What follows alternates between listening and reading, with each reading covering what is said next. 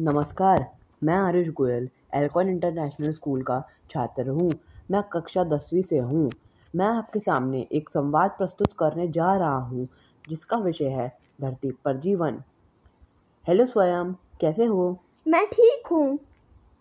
स्वयं, तुम्हें पता है कि धरती पर जीवन क्यों संभव है? नहीं भाई। धरती पर मानव व जानवरों द्वारा एक संबंध जुड़ा हुआ है, जिसके कारण धरती पर जीवन संभव हो पाता है। भाई लेकिन धरती पर जानवरों की संख्या कम क्यों होती जा रही है?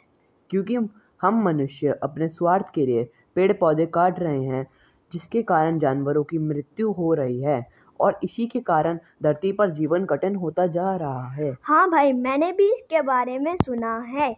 हमें धरती को बचाना होगा। बिल्कुल सही कहा। चलो बाय, मेरे को एक ज़रूरी काम याद आ गया। मैं तुमसे बाद में बात करता हूँ। बाय।